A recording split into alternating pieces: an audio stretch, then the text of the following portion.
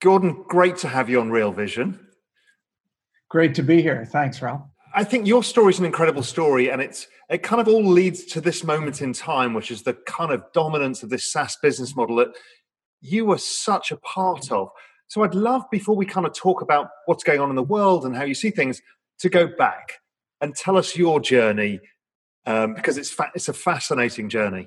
Well, thanks, Raul. Yes, I've quick story on my background is I grew up in Maine, a little town in the middle of on the coast in Maine, and my family moved me up when I was young, and that was my first taste of how do you deal with something that's not what you planned, but it actually pays off. I had the chance to go to a high school that had a little program called rowing, which is crew, which I was a non-athlete and picked up this sport, and it changed my life. My wife is a rower that I met after college, and rowing has completely changed my life. And if I hadn't moved to Maine and then gone to a school that had rowing, the world would certainly for me not be as beautiful a place. And rowing is still, I row many days a week, even now at this stage in life.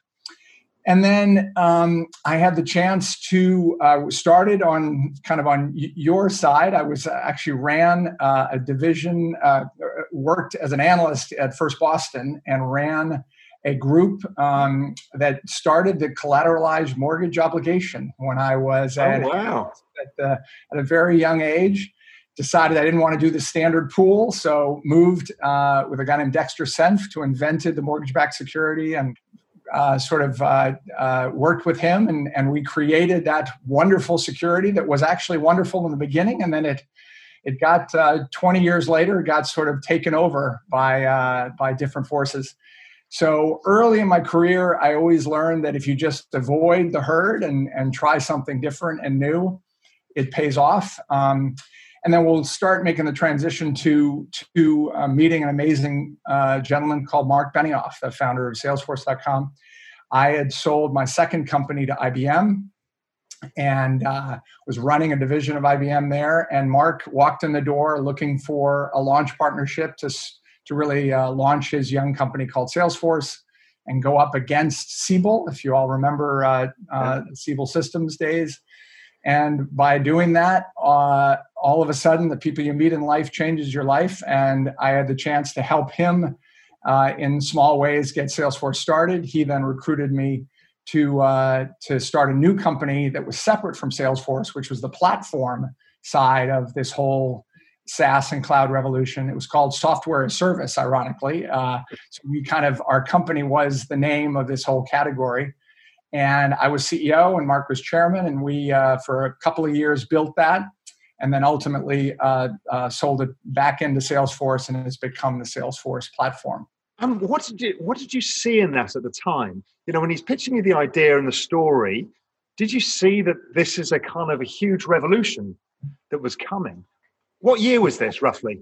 This was 1999, so it was right. The earliest, right, and when the things were certainly still in bubble form, and then as we came down, the key to great leaders are both visionary in what they see, and they have conviction to stick with it. And while the rest of the world was coming unglued, I remember when we were raising our first venture fund around. With Salesforce as our sort of anchor strategy, we kind of invented the SaaS investment model, which we can talk about later. I remember our investors would say, "Are you investing in a .com?" Their old sock puppets .com days, and we clearly were not. It was a very different model, but everyone looked at it and said, "Oh, it's just another post-bubble company that's going to go away." And Mark had a very clear idea.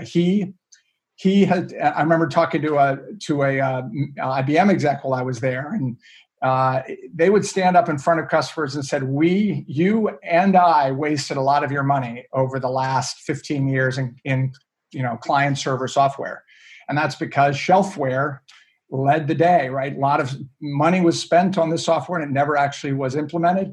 Mark saw that as a massive opportunity from within Oracle, that let's create a model that more aligns with the customer, and it will pay off. It's going to take a while. Everybody loves the front, big upfront software licenses. These take time, but once they get going, as we've now seen, 20 years on, once they get going, they are incredibly powerful business models. And so how did you survive that 2001 dark days period? I had left IBM. First of all, my career was in cash after the IBM acquisition anyway. And then decided that with Mark, just take a risk and let's see where this new world might go. And then once we sold it into Salesforce, I either was going to do another startup in the SaaS space because I had certainly seen it, or I was going to maybe start a venture capital firm. And that's what I ended up doing. With two amazing partners, we came together around, if this works as well as we think it might for Mark, why don't we be the parallel strategy within the investment side? When you built out the fund, what did you think the opportunities were going to be? Because we always have a kind of vision in our head and it never normally materializes. Some of it does and some of it's wildly wrong. So when you started, what did you think were going to be the big opportunities? Well, we called our first category, even though we had, I had with Mark named the company Software as Service, we thought that was too nichey.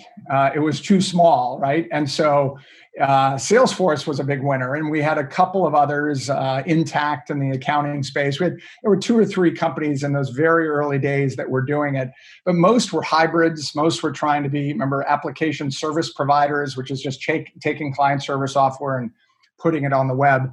Very few companies really were doing it. It was sort of Salesforce and everybody else. So we called the category technology-enabled services, which terrible name, but that was our broad description for these are not consultancies and they're not, behind the firewall software companies. They're sort of in this middle ground that gave us, we thought, a big enough swath to focus. But over the life of Emergence, we have just tightened in on exactly what the value is. And let me comment on a point I love to make, and this will come back later as we talk about the current opportunities. What Mark really had conviction around, not only did he have a vision for customers don't like shelfware, but he also had a really clear vision on this concept of multi-tenancy, which how many of us have made a lot of money within the cloud software world, and we really don't know what multi-tenancy is. And let me just highlight that. The key insight, and Mark got this 20 years ago, while the rest of us are kind of figuring out over time, is that when software gets automatically updated across every customer, when one customer finds a bug, and then or finds a new solution, or you get new insights on how the workflow should be done better, everybody benefits. And I remember when I was talking to Textron on a reference call about SuccessFactors, which we ended up investing in, sold to SAP. The Textron gentleman said, I've heard that SuccessFactors is used by GE, and GE has an amazing HR team, and they know how to really run their teams. So guess what? By using SuccessFactors, I'm ultimately getting access to GE's insights. And when I heard that, I'm like, that is multi-tenancy. That is this little jewel of value that has been at the root, I think, of most of the cloud. Everyone else says it's easy to use, easy to adopt, all of that. No, multi-tenancy is a fundamental business model innovation that Mark saw early. And what we're going to see now is take that's still just software-based network effects. When we start getting to the real network effects that are coming around AI and machine learning and the amount of value we can offer, it's going to make current cloud software look like just the tip of the iceberg in terms of what we can do in the AI space. But we'll get to that later. Yeah. on. So when you started Emergence, had people kind of understood this game yet? Or were you one of the first people to start to realize that this was a big opportunity? And therefore, I'm guessing the valuations weren't as rich. Yes. Again, we were not only early, we were other than Salesforce, there was almost no one doing it. It was sort of Mark was ahead of the curve, way ahead, and we were willing to bet that the market would sort of start to come this way over time. But we would make sure we were meeting with every single company that was even close to doing this in any other sector. As I said, ASPs, some were consultancies that said they could build software, which usually never worked. So there are lots of ways we had to sort of pull the market into this category in the early days. And we were, luckily, I love to say that I wouldn't be here talking with you if we had just been another, new idea that just didn't catch on, what I'm most proud of is we focused. We stayed at it. We didn't sort of, start to wander to consumer or wander off to some other area. We stayed in the lane, and it's gone very well. And when did Marc Andreessen come out with the software is eating the world? Because that was one of the moments that everybody started, and that's one of the most profound statements I've ever heard, and it remains profound.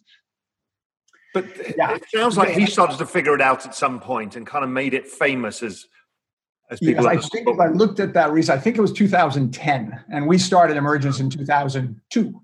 Wow.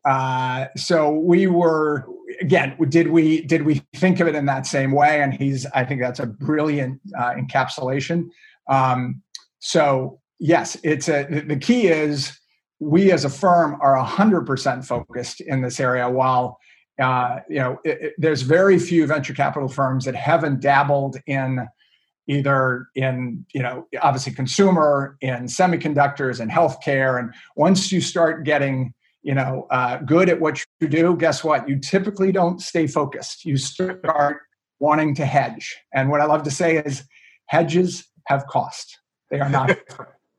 So I know you would appreciate that. Yeah. And, I am fascinated. So the first few investments, what kind of valuation metrics were you using at that stage? Again, it's 2002, 3, 4. It was just coming out of the bust there. Those early days, it would be, $2 to $3 million going in at a, 7 to 10 pre for, especially in a category that wasn't seen as hot, right? And so that back then, nothing was that hot, and certainly not SaaS software that hadn't even really been named yet. Yeah. So then what was the evolution? So as you move through, what kind of investments were you starting to find and uncover, getting in towards 2010 when things start really changing? So the trajectory of cloud software is not dramatically different than that of software that's come before, client server or even mainframe. Starts with horizontal functional areas. So it's sales, it's marketing, it's G&A or general ledger, it's HR. So you have all those different sectors we call horizontal cloud, and those are the first ones to go. And those were there are cloud equivalents of all of those companies that really happened between, call it 2003 and 2010. Horizontal cloud was the game. And then around, overlapping with that, then it went to industry cloud, which we helped to create the whole category of cloud in total. And then within the industry segment, that's when the classic rotation of software to then go in and build by industry and fundamentally add value. The difference in the cloud by industry focus is you can layer the cake. You can start within one area like CRM, and I'll use a company called Viva Systems that you may have heard about. Started in CRM, but then ultimately added content management and analytics and kind of ran our way through the business with different value propositions for each segment. In the old software days, you couldn't build 50 million or 100 million lines of code for each one of those pieces by yourself. So they would start, companies like Documentum started within one area, let's say life science and CRM or document management, and then they went horizontally.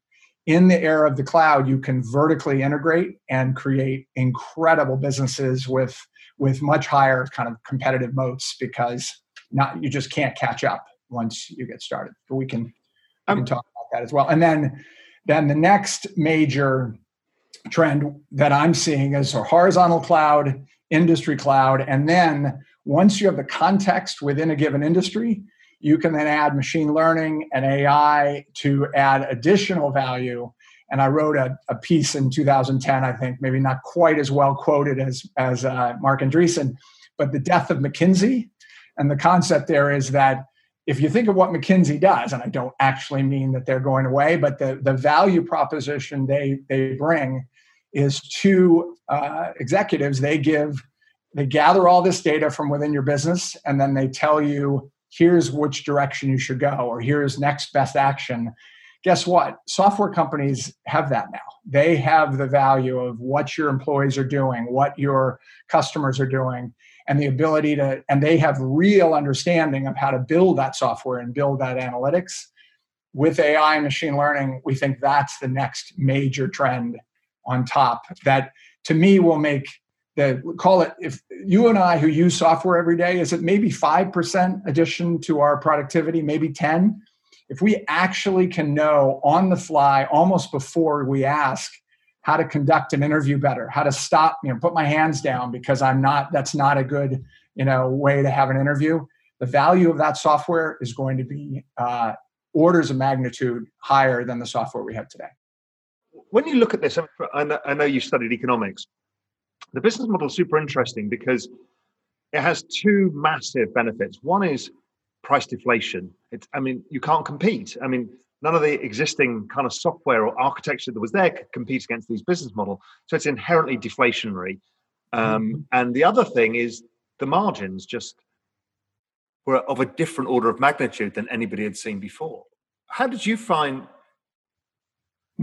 you're thinking about the margins? I'm thinking about the margins. The licensed software margins were pretty sweet as well, right? Okay. It's just that you were the value that customers were getting wasn't very high, and they fundamentally weren't happy with it, and it was going to there had to be a better solution. And Marc drove a truck through that. That was what he saw. He saw that people are just sick of spending $5 million on, the margins were quite high on that software, but they weren't getting value. So when it comes to renewal time or when something better shows up, he knew he could sort of sweep the floor with them. And so, but please keep going with your question. I agree with you on the fundamental business model as being sort of that we're lowering cost and lowering price, which is good, and therefore more and more businesses can use it. Cloud is the great example. It's so cheap now compared to everything that was there before it, and as you point out, it's infinitely scalable, really. And so, the marginal cost goes down, and yet the providers still have big margins because the marginal cost of them is so low. Correct. And that's what, looking at the macro picture of why this sector is doing so well in this environment, with yields low, everyone's reaching for yield. You can almost look at these companies, and then the fine tuning we can talk about, but you can look at these companies as their bonds. They're bonds that are growing very nicely. So call it 50 to 150% annually in growth. And with most of them, and this is, I think, the most important thing to look at, is what is their true competitive moat. If within these industries, it's incredible competitive moat. And that's why I think some of these industry cloud companies are doing very well, because once you're in and providing value to these customers, the idea that some startup is going to come up and sort of pick you off is going to be much more difficult. And so they really are, reliable cash flows. And then, of course, with the pandemic, you add on this acceleration of digitization that's occurring, where everyone wants to get ready for the next wave and do more with less. And software is eating the world, but now it's just eating it faster than we thought. I think we all know by now, things are pretty fucked out there for most of us. You see, whether it's currency debasement, rising real estate prices, or wages that never go up, it's really hard. And one of the most popular things we ever did was that series, How to Unfuck Your Future. So we're going to do it again. March the 11th, March 22nd. We'll discuss the problems at hand, no holds barred, and then we'll give you all the tips you need to unfuck your future. It just costs $1 to join Real Vision. To get access to all of this content, go to realvision.com/thefuture. I'll see you there. Let's unfuck your future together. Yeah. So we had the accelerant of COVID and this recession. So what's the state of the industry now? Because obviously video was one of the big uptakes. And, we've been in that in Real Vision for a while and realized that video was going to basically destroy all forms of media and now it's getting easier and easier and easier to do. And even businesses like ours have gone from being more media-like to more SaaS-like in the way that it operates and margins, and it's incredibly liberating. We're also seeing it with money as well. A lot of people who watch Real Vision are very interested in Bitcoin, the rise of cryptocurrency and blockchain technologies, and you can see money is about to be disrupted in this whole process. So let's talk about the state of the industry now, where we are, because we've also got unbelievable valuations because everyone's trying to value these. What does it look like? 100-year bond with growth, and people are struggling with that. So let's go through that, and then we'll start walking into the future of it. So how are people valuing these businesses? And I fundamentally believe that it is a stream of cash flows. There's DCF work going on here, obviously with a lot of where is the upside going to come from.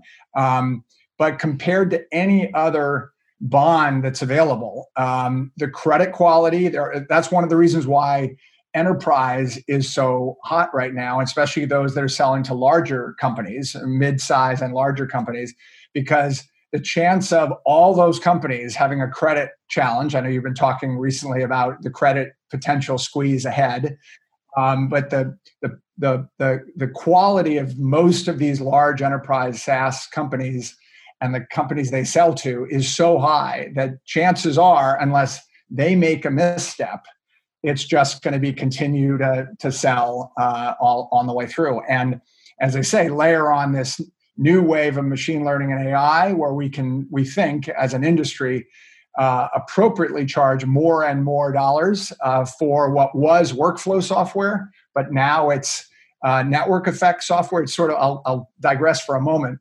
One of the things that has always angered me about the consumer side is this misalignment with the customer, right? We're seeing it with the show on Netflix around the social dilemma and everything else. I think we all understand it, but let's really parse it out. The social network value of Facebook and Instagram and Twitter is one that fundamentally takes our behaviors, harvests our behaviors, and then doesn't give us back any value. They sell it to a third party. It's that we didn't know it, but we're the product, right? I think everybody sort of now gets that.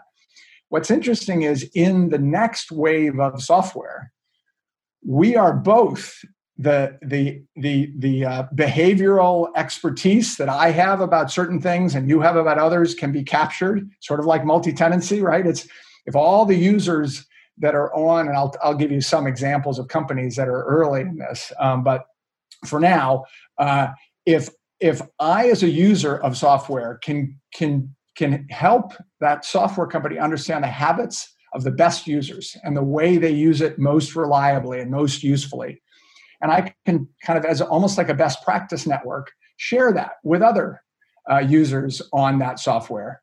And you have this constant evolving best practices world. That is a network effect business. But here's the critical difference. Because everyone says, oh, so aren't you just going to start harvesting me as a user of your Slack software or something?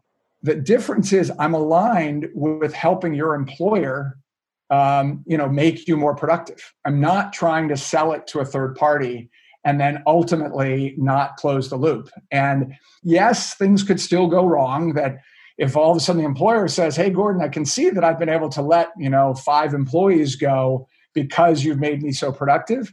But we're working on a strategy we think will have longer term value, which is as long as we're making your employees more productive, you're going to pay us more.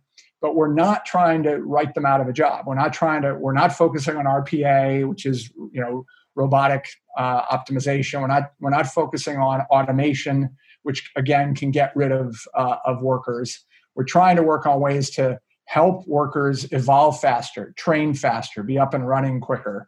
And I can take you through examples in sales, in knowledge management, in writing, where we're working on all those areas. Yeah, I'd love to hear, because this is now where things are going. Because we're looking at, and we'll get into machine learning and AI because that's fascinating as well. And that's this, and it's kind of supercharging the humans that are doing the data science or the marketing team or whoever it may be and giving them the hive mind of all of the customers. I mean, we were looking at a product called Pecan, and Pecan basically uses everybody's data and all the algorithms that have been learning to increase the quality of everybody's data.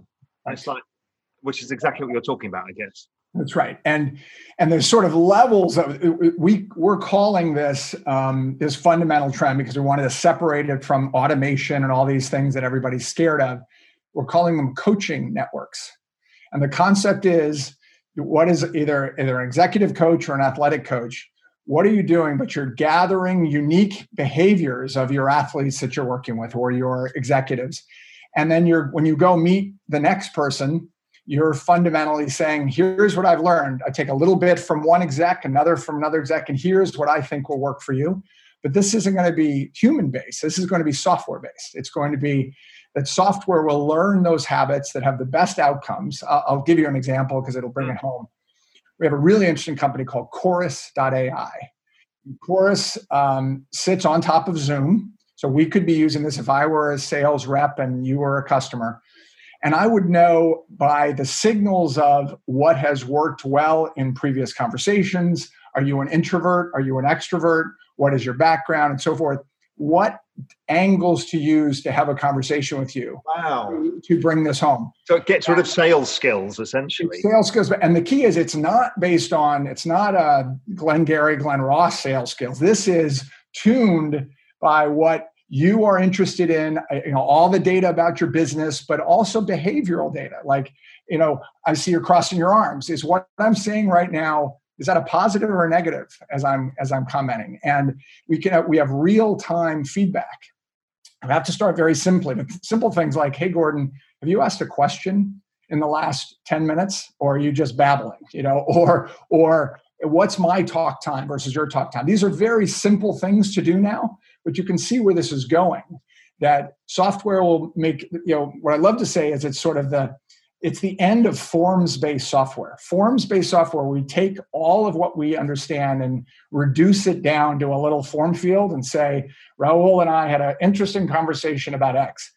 Why not capture the actual conversation, everything that's going on, and then use machine learning and AI, it's mostly really machine learning, to analyze those trends and help us figure out how do we improve our game. And whether we have examples in manufacturing, and as I mentioned, augmented writing, in knowledge management, about a company called Guru that'll pop up a card and say, here's where the world's headed. So I won't overdo it, but I will come up with a pithy equivalent to software is eating the world. And it's going to be that humans are going to take back control. It sounds like it's augmented humans. It Basically. is augmented humans. Yeah. And the key is, and here's if Mark Benioff came up with multi-tenancy as a breakthrough, mine's a little longer, but in the age of AI, humans are the only mutation engine. We're the only ones that actually advance the game. If AI is very good at optimizing, but it doesn't know what to try next. It doesn't know what's the next thing it should try. It could randomly run around and try things, but you're going to have a lot of just ridiculous outcomes. Humans have this context that lets us know, going down this particular road might really work. And sometimes it doesn't, but the system can understand that trail that I went down worked and was different than the ones before, and it learns from us. Yeah, I guess because we're able to make hypotheses and test them in a way, so you're pointing in the right direction. My example of this always was when they finally discovered in London what cholera was. Mm-hmm. There was a lot of different people saying it's an airborne thing, it's this, it's that, it's this. And a guy mapped out all the cholera outbreaks and realized they're all based around water pipes, but only some water pipes. And they were the ones that came from the Thames and not other water sources. And then he figured out it was a waterborne virus. And that's very difficult for a machine to learn because it takes a long time because it knows nothing. Right. That's right. And a human can say, here's a potential, let's test. That's right. And it really, if you think just doing the through line over 20 years of software since Mark and the multi-tenancy concept really came alive, multi-tenancy is a simple forms-based network effect, right? Learn, customer fix, helps everyone. This is just taking that to the nth degree. It's all of our behaviors, all the things we do that are brilliant. We have certain things we do that aren't brilliant, and we're just gonna tell you what not to do potentially. And then other things we do that are brilliant, that are fundamentally new ideas. And as humans, we will evolve faster in this next generation of software that's coming, because you're going to be able to learn quickly in effect the wisdom of the crowd or the hive mind, but it's going to be behavioral, not words. It's not Google. It's actual behavioral data. What's also interesting to me is where words and behavior have come together, which is GPT-3. Yes. I mean, this is a huge thing that's about to happen because, it's the blurring of when machines can write pretty decent language that you can't tell if it's a human. So I hear you, and I've had lots of conversations with folks that know it better than I do. And I'm of two minds. If we all become, if we all get into ruts, I love to say, it's like what I tell my kids, it's what I tell, our CEOs, avoid ruts. If you just are constantly doing the same thing every day, the AI's got you figured out. It really does. Like it's, and I have a bad VC analogy of involving vests, Teslas, and towns on the peninsula. They've got you figured out, and I won't do that. Or us figured out. I'm sure. But if as humans we keep, writers. My dad was a writer in Life magazine, and writing. If we start doing kind of standard writing, GPT-3 and 4 and 5 will take us out. The issue is right. The rise of behavioral economics. Once you've got data set, the machines end up getting better, as we've seen by Facebook and Google and everybody else. Is the machines get better at understanding human behavior than a copywriter would. So you end up with more powerful copy and more dangerous copy. It's very fascinating. No, I hear you. I guess so we can say throw up our hands, and maybe in the long run that's the answer, but I just don't believe that. Or again, the other thing that always upsets me is the idea of universal basic income. Like, why don't we just is that our best solution in the world? Like we want to raise this, raise workers of whatever level and type, and not treat them as, oh my goodness, the world, or treat us as if we're all disposable. So the question is, the main thing we want our kids to do, and any workers in our businesses, employees, is just iterate, try new things. Don't let GPT-3. Don't start believing what you're reading there, because there's an added level of value. So that's a question I want to ask you, just what your views on. We talked about it a little bit before, is Facebook, Google, the spread of online stuff, the ownership of our own data. Where's this all going? Because it kind of feels like we're at the end of the social media phase, and something has to change. Yeah. What do you think? I'm on the board of a group called Common Sense Media, which is more focused on kids' privacy, but it's a great model for the way we're going to have to own our own data. We're going to have to, obviously with what's happened at GDPR, that is already occurring. The California law around that as well. That this is a trend that's got to continue, and I see it as a one-way door. We're going to have to be in control of either get paid for when we give up our data, or just be able to block it much, much more efficiently than we do now. Yeah, because I was kind of thinking that, to go back to the universal basic income, is if you actually got paid part of the monopolistic rent that is extracted by these platforms for your attention span, it actually solves quite a few problems. So if you have your data, you own it. I know Tim Berners-Lee is working on something like this. A lot of people in the blockchain space, like Brave Browser, are trying to do this as well. If you own your attention span and lease it out, you can create income, which kind of makes sense then. Yeah. And the issue is the pain of the business model shift, where we're not getting these things for free, and we're trying to decide what 25-cent charge we want to receive to be on Facebook or something. That's going to be a big shift. And I wonder if the Facebooks and the Instagrams of the world look anywhere like what they do now when this new model occurs. Because talk about undermining their business model. The business model has been free labor in effect. And what happened? I'm dead right. It's free labor. Free labor, and the labor is giving them is also the product. It's not just labor; it's the entire product unto itself. Yeah, I mean that can't sustain. What about, again, on this kind of topic, deep fakes? That's kind of like the GPT-3, where anybody could become anything. What do you think about that as well? It's another difficult thing to control in this whole environment. So it is very difficult to control. And I think in the same way that we have to control our personal data, using kind of DRM, digital rights management solutions are going to have to be at a whole new level. Watermarks are not going to work. There's going to be a new level of authentication that has to come into every now image, given what's happening. And you're right, where this can go. We're going to have sort of what they have for the seafood industry, from the catch to your table. We're going to need that for everything. And DRM is going to be another area of massive. I mean, that sounds like a huge business in its own right, because it's a massive problem that needs to get solved. Absolutely right. And it's gonna take time, because these are just hard challenges for us as consumers to go through. And so the question of, do you want to be too early or a little bit further on? But it's a big challenge. So what exciting stuff are you seeing in the machine learning? Because it sounds like a lot of your focus is on this application layer of machine learning.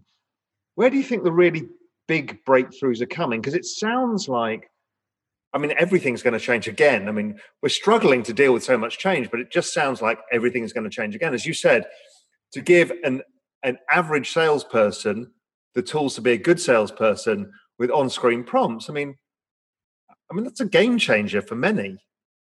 Because then you can hire a 22-year-old who's had no sales experience and just say, listen, be a nice guy, follow the prompts. Off you go. Well, that's, again, I won't dwell on it, but that is the robotic side.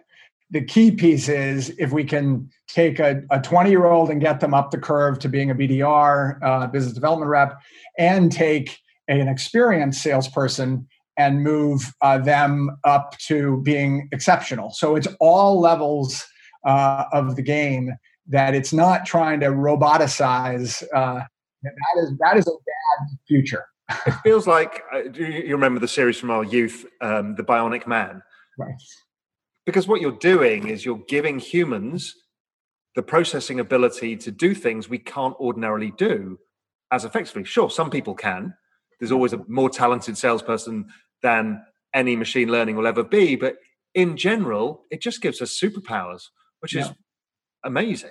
Well, so let me ask you, given what I said earlier about coaching networks, where do the superpowers come from? Is it the AI? Is it the algorithm? Or what is it? No, I think it comes from the actual source, which is the people itself. That's the key, which most people don't. They think it's augmentation because of algorithms or AI. It's actually augmentation of other humans helping you through the system called software. And that's basically what we've done at Real Vision. It's to bring all this financial knowledge into one place, where you're basically learning from everybody, and the community itself writes posts and discusses it and debates it, and different people have different backgrounds, and there's no other way you'd get this knowledge. Exactly right. Now, so I'll challenge then would be, as a user, that's sort of what obviously Google has done pretty darn well. Everything can be in one place. You're doing it within a tighter, as we are, in a tighter industry focus. But it asks the user to divine some of those insights, right? It's saying, hey, I'm listening to this video, and I'll take a little snippet from Gordon about this, or a little snippet from your comments. It asks the user to do a lot of organizing. What that real future is imagine if that organizing is done for you by the software. It's already and you know where it's going, and injected just in your moment of need, just when you need it, and you need that little, in the moment training. Imagine if you'll get that idea and say, oh, that's right, that's what I should do next. Well, it'll take a while. This is hard to do, but imagine in real time, exactly when you need it to get that prompt in whatever industry you're in, whether you're a trader. Bloomberg should have been doing this all the way along. He never really took that amazing screen he's got and turned it into an asset. Yeah, Bloomberg built one of the greatest software products I've ever seen and then just abandoned it. Yeah. And what he could have done, if you see where, incredible investment firms like Renaissance Technologies have done with technology and machine learning, he didn't do any of it. But I guess he's worth 65 billion, so he wasn't that motivated. He's done well, to say the least. But here's what also, a lot of the reason why these shifts can't occur, and they have to be done in these sort of 10-year increments, and there'll be a new wave of winners that aren't the ones that came before, is because of things like contracts and agreements. And, Mark, for example, and I'm sure Bloomberg as well, his contracts were always written that it's not our data, it's your data, you as the customer. So anything that's in the Salesforce system is not ours to do anything with, it's yours. He's since, the Salesforce has worked very hard to rewrite all of that, those contracts. But until you get those rewritten and you have a different, in effect, relationship with the customer, you can't do this. So that's, I think, one of the biggest challenges ahead is for all these things we think we can do, we've got to have the customers trust us and certainly not think of us as Facebook. If Facebook is on the category of almost zero trust because you're harvesting, it has to be looked at as we are here to be like McKinsey, but we're doing it with software. We're going to help you do. But I think your point was dead right. Once it's in a vertical and it's a walled garden, mm-hmm. and you say, well, everybody here benefits from each other, and the data doesn't go elsewhere. Mm-hmm. But we will use your data and everybody else's to improve your experience, which is essentially the same idea you had with SaaS in the very beginning, is that everybody improves on the product. Yes. And this, everyone says, fine, I agree. I'm going to chip in my data and we'll all benefit. Exactly. And just imagine those relationships, those conversations, the way that's done, it's all going to be incremental. It's going to start in ways, and it should start in ways, as I said, with simple prompts that use metadata, but nothing very specific. And everybody's, it's that sense of trust and comfort. And that's going to take time. It isn't going to be overnight that people can do this. But I look in the same way that multi-tenancy is now just being understood 20 years on. This won't take that long, but this could be a 5 to 10 year cycle of what I call this next era of software. And is Shopify part of this? Shopify, interestingly, I probably shouldn't comment on which of the companies I just mentioned are powering a number of basically all Shopify employees, so I won't comment there. But they are very much in this model of learning from best practices and habits of their merchants and then finding unique ways to add value. eBay did a bit of this in the early days, if we use that analogy. They tried to help you with your bidding strategy and your pricing optimization, but it was rules engines, right? It was very non-dynamic and stilted. This next era is going to be, you're going to work with companies and realize, my God, every time I work with Shopify or I work with, it could be Slack. I mean, let's use Slack as an example. Yeah. I keep seeing new bits and pieces that show up that make me better at using Slack every day. Yeah, Slack hasn't done that yet, really. No, it's not going to be, between you and me, it is going to be a new generation of companies that. Yeah. Yeah, because it has to come from the DNA of the company, because it's too hard to do otherwise. As you said, even just repapering all the contracts becomes a nightmare. Yeah, and think of it. These big moves, we had mainframe software, we had client-server software, and we had, I'll say in almost past tense now, cloud for what I have to do for a living. The next era is going to make all that cloud software look like forms-based workflow, kind of 5% productivity improvement software. Some of those companies will make the move to this new world, but the vast majority will not. And there's going to be a new set of winners that take advantage of this next phase. And so how the hell do you go about finding these companies now? I mean, that's what you do for a living, but it's like voodoo for me, because I'm like, you've got to listen and sit down and listen to all of these pitches and figure out which ones make sense, which ones don't, which ones. How do you do that? What is the magic in what you do? It's, first of all, at Emergence, unlike many firms, as I said, we've had success and we've stayed focused. Those two things don't go together. Usually success makes people add lots and lots of teams and people around it and to monetize that success. We're trying to stay focused. So with that, we're very thematic. So this idea of coaching networks is pretty much all I'm doing. I could look at investments from 100 other areas. And in some ways, it's a good idea because you want to be, keep learning new segments. But I'm focusing on this because with focus, I sit down, and if you were an entrepreneur and you were doing something in the AI space, I'd give a tighter version of what I just said to you, and they'd be like, I get that. I see why I'm going to be commoditized if I just make a forms-based software company. You commented earlier, cloud software, one of its biggest opportunities and issues is it can be replaced, not in enterprise hardware, but it can be replaced with the next generation. And the next generation, that iteration speed is going to get tighter and tighter. If it was 10 years in the cloud, it's going to be 5 years. The cloud's going to look dumb. It's going to look dumb. And it already does in many, many cases. So you have to keep moving, and you have to almost continue to re-architect your software to take advantage of what we just described. So with entrepreneurs, I and we as a team sit down and we just tell that story. We're storytellers at the end of the day. And we tell a story of a future, and the entrepreneurs either say, I get it, and I have to work with you, and I think that this is an interesting future, or they say, reasonably so, we've got another plan. I don't quite understand it. I don't want to understand it. How do you find these companies? All this kind of, the world is now a very connected place. A well-placed blog or content piece, as you know well, can be read by lots and lots of people. So we've always put out semi-provocative statements about the future of the world. Notice Coaching Networks is not, Automation or Us, or we're the AI guy. I mean, that's all. That doesn't. Nobody listens to that because it's too broad and shallow. We're quite specific as to what we're looking at, and we actually talk about ourselves as sort of a hybrid between a startup and a venture capital firm. Startups have to focus and they have to tell stories. A venture capital firm, often back to hedging, has cost. If you start just being, I don't want to, as a partner or as a firm, be too pigeonholed. To me, that's where the problem lies. Is you should be willing to say this area really matters, and I'm going to own it. Yeah, concentrated bets are the way for better returns, always, as long as you get the bet right. But guess what? Right. Guess what? It's scary.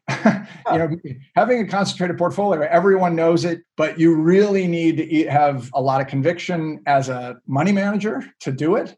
And then as GPs or the invest or the entrepreneurs, you've really got to have it. Sort of as you come down from the LPs to the GPs to the entrepreneurs, it's got to be a further level of conviction and risk-taking tolerance. And what I notice is, as the venture industry typically has success, risk-taking goes out and hedging comes in. And that's the obvious. You see that in the whole money management industry. As soon as people have more assets under management, they stop making returns because they just want to look after themselves. Yeah, it's a weird old world. So what could make you wrong? You're taking the concentrated bet. For me, it sounds like, well, it's a great story. So that's part of it. So it attracts capital and it attracts entrepreneurs. It feels like it's right. It feels like it's a very logical step because we as a business are looking at some of these things saying we need this. How do we go about it? It's still pretty nascent. Where could you be wrong? Well, first of all, and make it clear that the firm as a whole is not focusing only on this. We have always have three parallel core thesis areas. And we do 80% of investing within those three areas. So the current ones are what I just described. That's probably the leading kind of newest one. Then the whole deskless workforce concept. It's mobile, but it includes drones, includes anything where 80% of the population doesn't sit behind a desk every day. They're out in the field. Now, these days, harder to do, but will return. So that's a whole nother category of investment that we think is just, it's an inevitable trend that is going very well. And then the third and kind of the older is industry cloud, is this focus of cloud-focused industry, cloud-focused companies that only look at one industry at a time. So more specifically, you're risking your reputation because this is your baby. Correct. And as the founder of the firm, I get to sort of do these things. But no, I also think it's really important. It's that we want to, within our team, develop that sense of, our core value is we focus to drive conviction. That's we have, two others I won't bore you with, but those are our core values as a firm. So as members of the team, we want to develop that as new folks come up the stack, and we do it around hunches and themes and minor themes, major themes. Have that development of themes be the currency of the firm. And guess what? Those are the things that humans do uniquely well. We can't out-process machine learning. We can out-conceive. We use our frontal cortex. So we just got to do that all the time. And in any industry, but certainly in the VC industry, that's where you got to focus. So to go back to the question is what could go wrong with your thesis? So you've made your bet, right. You're doing the work on it, you're finding the opportunities, you're picking whichever companies you decide to choose. What do you sometimes think, God, I hope that doesn't happen? Or, is there something here that concerns you? Where's the risk in the bet? No, it's a good question. I probably shouldn't go on record with this, but why not? I think it's a little bit to what I commented on earlier, is transitions are hard. We're used to a business model of sort of the system of record business model of cloud. It means all of your data, before you used to have your CRM system on Siebel, now it's within Salesforce. It's a system of record model. And those records are those little form fields, right? Those little database elements. Yeah. System of record has nice pricing metrics to it, right? $100 per user per month is the Salesforce sort of model that they created. There's nice predictability. It's a known model and a known pricing. In this new world of I help you do your job better, what's the pricing for that? And is it a constant campaign game? Like think of you have to keep your game up to keep the videos going, to keep the community going. And I think there's a sense from buyers early, because this is still such an early phenomenon, sort of like it was with Salesforce. That's a toy. I'm not going to pay $100 a month for that. Well, in the end, they are happy to do it. In this new world, this idea of having a self improving engine of value coming through software is harder to price. It's not a fixed price per user per month. And it may be fixed, but it's going to then have to be, I got a lot of value this quarter, but I didn't get as much, 3 quarters out. And that doesn't mean it's not a good model. It just means it's going to take some innovation to work through that. I mean, the analogy would be, if you didn't have the advertising model to keep people coming back and you had to charge for Google to give you all that value that, when we can search and find something immediately that we needed, what would we pay for that? And I think we'd pay a lot, but it might be hard to, especially when you had been using it for free, what do you pay now? So I think it's a new business model that will take some time.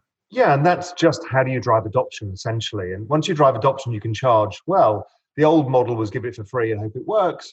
Who knows how this works? But somebody will figure out a business model here that will make it work, whether it's something, maybe it's more around the amount of processing it does for you, the amount of work it does for you, essentially, something like that.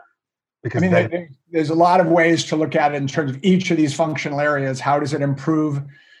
Does it improve sales close rates? But the hard part is whenever you're attaching to a delta in close rates, let's say, or any metric, it's hard to charge a percentage of that for long. That's because people like it in the beginning, but then they're like, I'm getting enough value. I'm not sure if you're doing anything to improve it. Do I really want to pay that much? I would say that's the question that we have to work out as an industry as we go forward. Nothing I'd like to pick your brain on, because it's clearly about to change massively, is education. Got any thoughts on that? Yeah. I'm on the board. So first of all, we're the largest investor in Zoom. I don't know if you knew that, but so we're seeing how Zoom is changing back to the behavioral insights that we all can have now. Guess what? Chorus is the ultimate example because it's a sales rep, but the same thing is happening in both K through 12 and higher education. A company we announced recently called Class EDU is doing primarily K through 12 education within a Zoom context of how you can have hybrid learning, cameras in the classroom, but the teacher can be up on one part of the screen. They can immediately know who's raising their hand. I mean, all of the things that Zoom as a horizontal platform wasn't tuned as well for, Class EDU is going to bring to education in K through 12. Higher ed, I'm on the board of a company called Top Hat that has 750 large institutions in North America, all standardized on its classroom engagement model. And now they're bringing in the virtual classroom as well. So you're not even just looking at the SaaSification of education, but you're actually looking at the next application layer on top already. Exactly. It's happening that quickly. Yeah. What the hell? Well, and partially, again, what this pandemic has just made some industry made things happen faster. Either bad things happen faster or good things happen faster, or in between. We won't know. This digitization of the world through Zoom is an opportunity. Obviously, we will be. Because for example, my wife is a board certified behavioral analyst treating kids with autism. Now, once you use AI and understand the prompts that kids with autism don't pick up, they can have automated prompts because, it's just basically the data saying, this kind of facial expression means that, things that they don't understand as kids. And maybe bringing it all back, the old idea of taking the world, whatever world we're experiencing, and reducing it to a form field and typing it into a database, these are all databases, is the fundamental breakthrough, that we're not going to do that anymore. We're just going to be. Your wife is going to be on with her patients or students, and she won't even know what she did that was brilliant, that got that student to smile or do something different. The system will go, that was amazing. Like what you just did and got your student to all of a sudden do something, and you don't have to then document it and write a note out or anything. It just captures it and it's done. It's now in the literature, and the world is now instantaneously smarter. And then guess what? Her colleague in Australia had another breakthrough that just came back to her. And that's where this is headed. Look, it's terribly exciting. But how do humans deal with this pace of change? It's astonishing. If we just think of 2010 and Facebook onwards, right? It's shattered societies. It's changed what we do. It's changed everything from sovereign boundaries of countries, because now we've become tribal online. Everything is changing so fast. The system of money is about to change. How do we all deal with this? I said that agreements are going to have to be rewritten. Our agreements with software are going to have to be rewritten. We're going to have to trust that software is not overrunning us, right? And not saying you can't absorb that fast enough, so we're just going to leave you behind, humans, and just do it ourselves, just iterate with it, machine to machine. Yeah, but think about somebody who's elderly. Let's say my mum. So she is now, she's not in the workforce, but imagine she was still, in the final days of working. Her ability to use this software is going to be relatively low because she's just not used to interacting with technology. But somebody who's come out of gaming as a kid, who's now 20 years old, has such an advantage in this space. I don't know. I'll push back. It's going to be, we've already seen that software is becoming more and more specialized, right? You're going to be able to make a lot of money, even if you only specialize in a certain subset. So the example would be, in the case of your mom, there'll be a version of the software over Zoom which has a friendly way to give that feedback, and the prompts will only. I know, but makes sense. I'm just like, yeah, obviously, of course. Why wouldn't they? Yeah, you're not using software. That's the other part is if software is done right, there's a little, the example, I don't know if you've seen the clicker analogy for doctors when you're trying to teach a resident about a new surgery. They don't want to distract. I mean, the person's trying to, save someone's life. They have a clicker and they just have it in their pocket and they just click, which is just saying you did it right. Like that was great. They did that for dog training, by the way. Exactly. Of course. Yes, exactly. So imagine if for your mom, or I'll say your mom, because I like saying it that way since you did, that it just gives a little thing on the screen saying, hey, that was awesome. Or like a little bit and nothing more complicated than that. Not a bunch of dials and screens. It doesn't look like a Bloomberg terminal. For the 20-year-old, it'll be, maybe a Bloomberg terminal if they're ready for it. And then there'll be everything in between in terms of helping us learn faster and in real time. This also makes it sound to me that Siri and Amazon Echo and all of this stuff is already going to be out of date. It'll have its piece. But privacy wise, like we don't have one in our household. My wife would never. No, I don't want anybody listening to me and so forth. But I think that's true. We'll see. I think they're basically search engines now. It that may be one of those local maximus, that don't actually matter in the long run, but they got us a certain area, and then we got to go back and re-evolve a little differently. And I think Zoom, in particular, not at all talking about our company, but what Zoom has created and what the pandemic has required is that we're now more digitized than we were before, and so the ability to help is that much greater, and potentially the ability to do harm. But that's, again, what I'm most focused on is we've got to do the right thing with this technology. And that's very important. It's like Microsoft saying, we're going to be the father figures in this world. And I think they're doing a really nice job protecting our privacy in ways that are ahead of other big companies. This is absolutely fascinating. So if people want to invest in anything in the kind of public markets, because a lot of people don't get access. Yeah, I mean, a lot of our subscribers are kind of high net worth or professional investors and stuff. And then there's funds like your own. But if they want to kind of look at some names and get to understand companies that actually trade outside of Zoom, because a lot of these trade on P's of a gazillion, it's very difficult. But anything interesting that you would say, okay, that's an interesting company that you should look at? It's not an investment recommendation, but just something to look at. Yeah. I mean, here's what I've been saying to, let's say, my buyout friends who are further up the chain. And therefore, either some are still private, or been, brought private.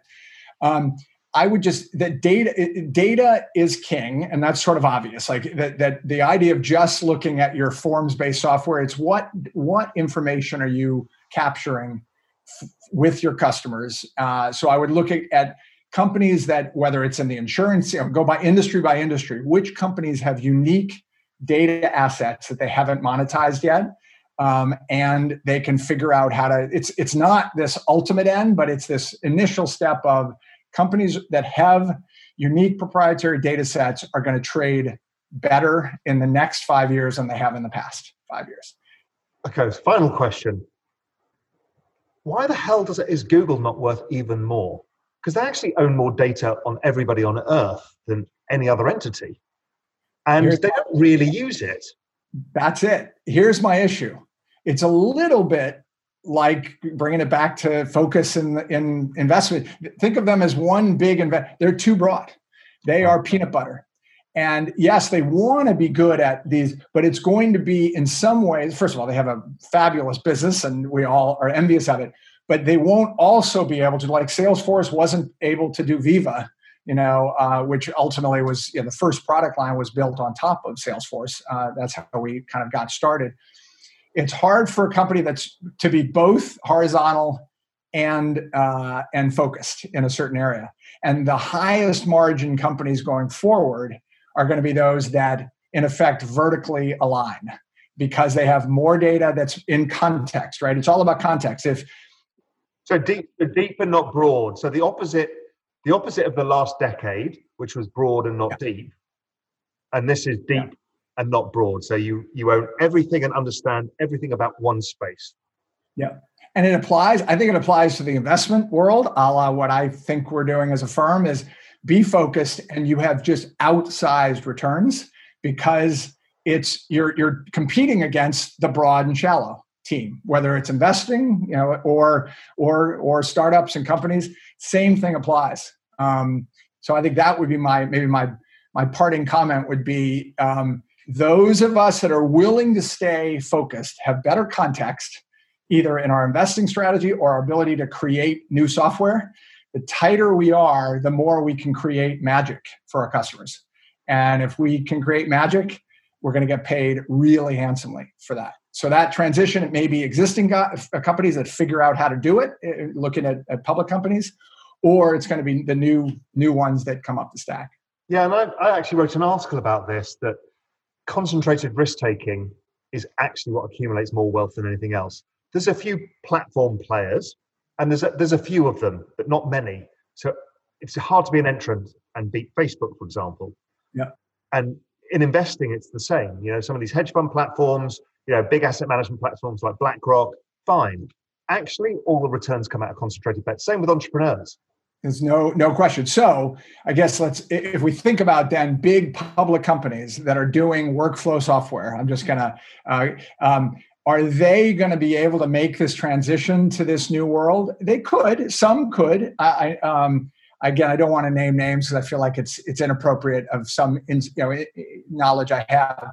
But if you look at all the cloud companies and start putting a sense of, are they focused? Do they have particular focus areas? And have they shown a propensity to turn their workflow software into kind of more McKinsey-like value?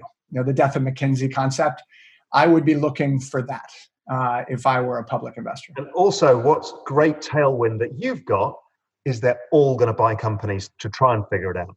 Correct. So the whole space is going to trade at a premium. There's plenty of exits to be done, and everyone makes a lot of money while they flounder around and a new entrant figures it out. It almost always happens that way, right? That's our job. But most importantly, and I'll again leave on the reason we call this Coaching Networks is it's designed to help humans evolve and grow faster. And if we stop doing that, then we're in the land of doing evil. And at least as far as I'm concerned, this industry has to grow with privacy, with ironclad customer agreements, and with that user growth in mind. It can't be that we're harvesting you and then shunting you off. No, and that's the important takeaway. Gordon, fascinating conversation. Loved it. All sorts of things racing around my head now. Look, I really appreciate your time. And look, good luck. It's going to be a fascinating journey to watch. And I think a lot of people will go, okay, I hadn't thought about this. I think people are aware of it, the periphery, but you put it all together I think it's super interesting. So, well, thank you, and you are a great interviewer because you brought out the pieces and let me go a little longer, which I really appreciate. Thank you for doing this. Not at all. Fantastic.